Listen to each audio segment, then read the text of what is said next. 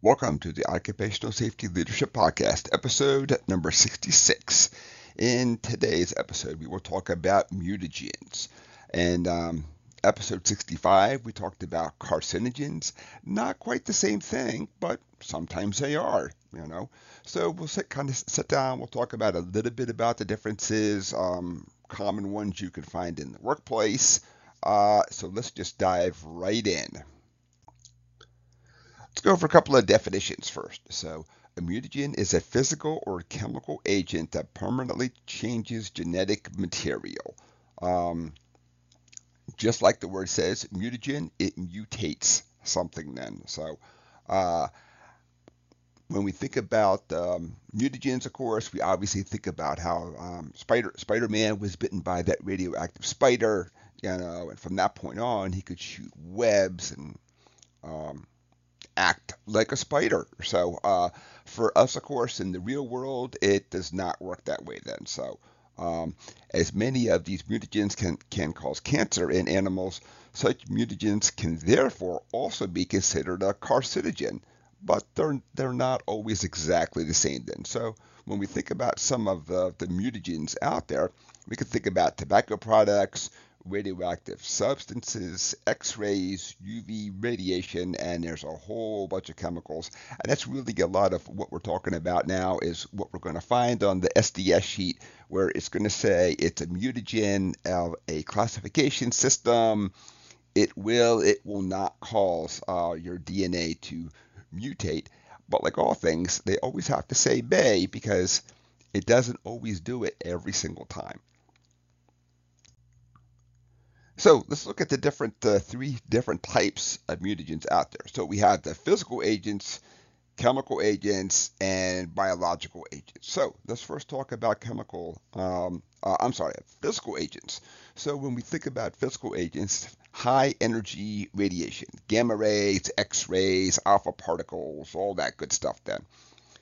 Chemical agents, when we think about that, we can think about nitrous acid, and of course, we'll really get into a whole list of the different chemical agents afterwards then. So, and biological agents, viruses, and bacteria. The classification that we'll find very close to what we found for the carcinogens, but not quite the same thing then. So what we're going to have is a class 1A, 1B, and 2. And then we'll go over the category and the hazard statement. So with the 1A, we have substances known to induce heritable mutations in germ cells of humans. And the hazard statement for this is may cause genetic defects.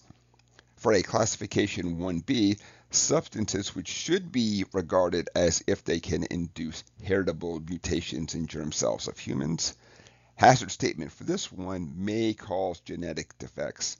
When we look at the category 2, substances which may cause concern for humans owing to the possibility that they may induce heritable mutations. And the hazard statement for this is suspected of causing genetic defects.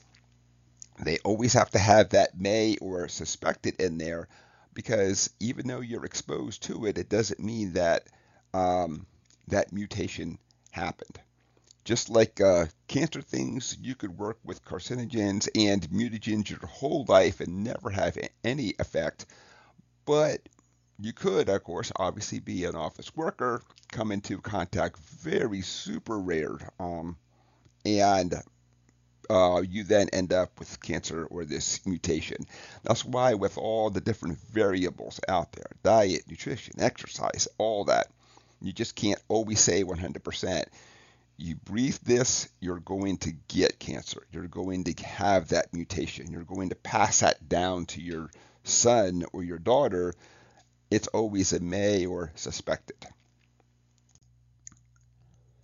So when we look at mutagens, a class 1 and a class 1B, if it's in excess of 0.1%, it has to be listed inside of that formula. So if it's less than 0.1%, you can have a mutagen that is a class 1A and 1B, and it is not listed as a ingredient on the SDS. When we look at mutagens of a class 2, so these have got to be listed if they are in excess of 1% of the formula. So class 2, as long as it's under 1%, it does not have to be listed on the SDS. And that is it for episode 66. We talked about mutagens. Please keep in mind that mutagens and carcinogens are pretty darn close, but a mutagen is not a carcinogen is not a mutagen, but they both can be the same, but they can both independently be different. So episode number 66 is complete. I'd like to thank everybody for joining me today. Thank you so much and have a safe day.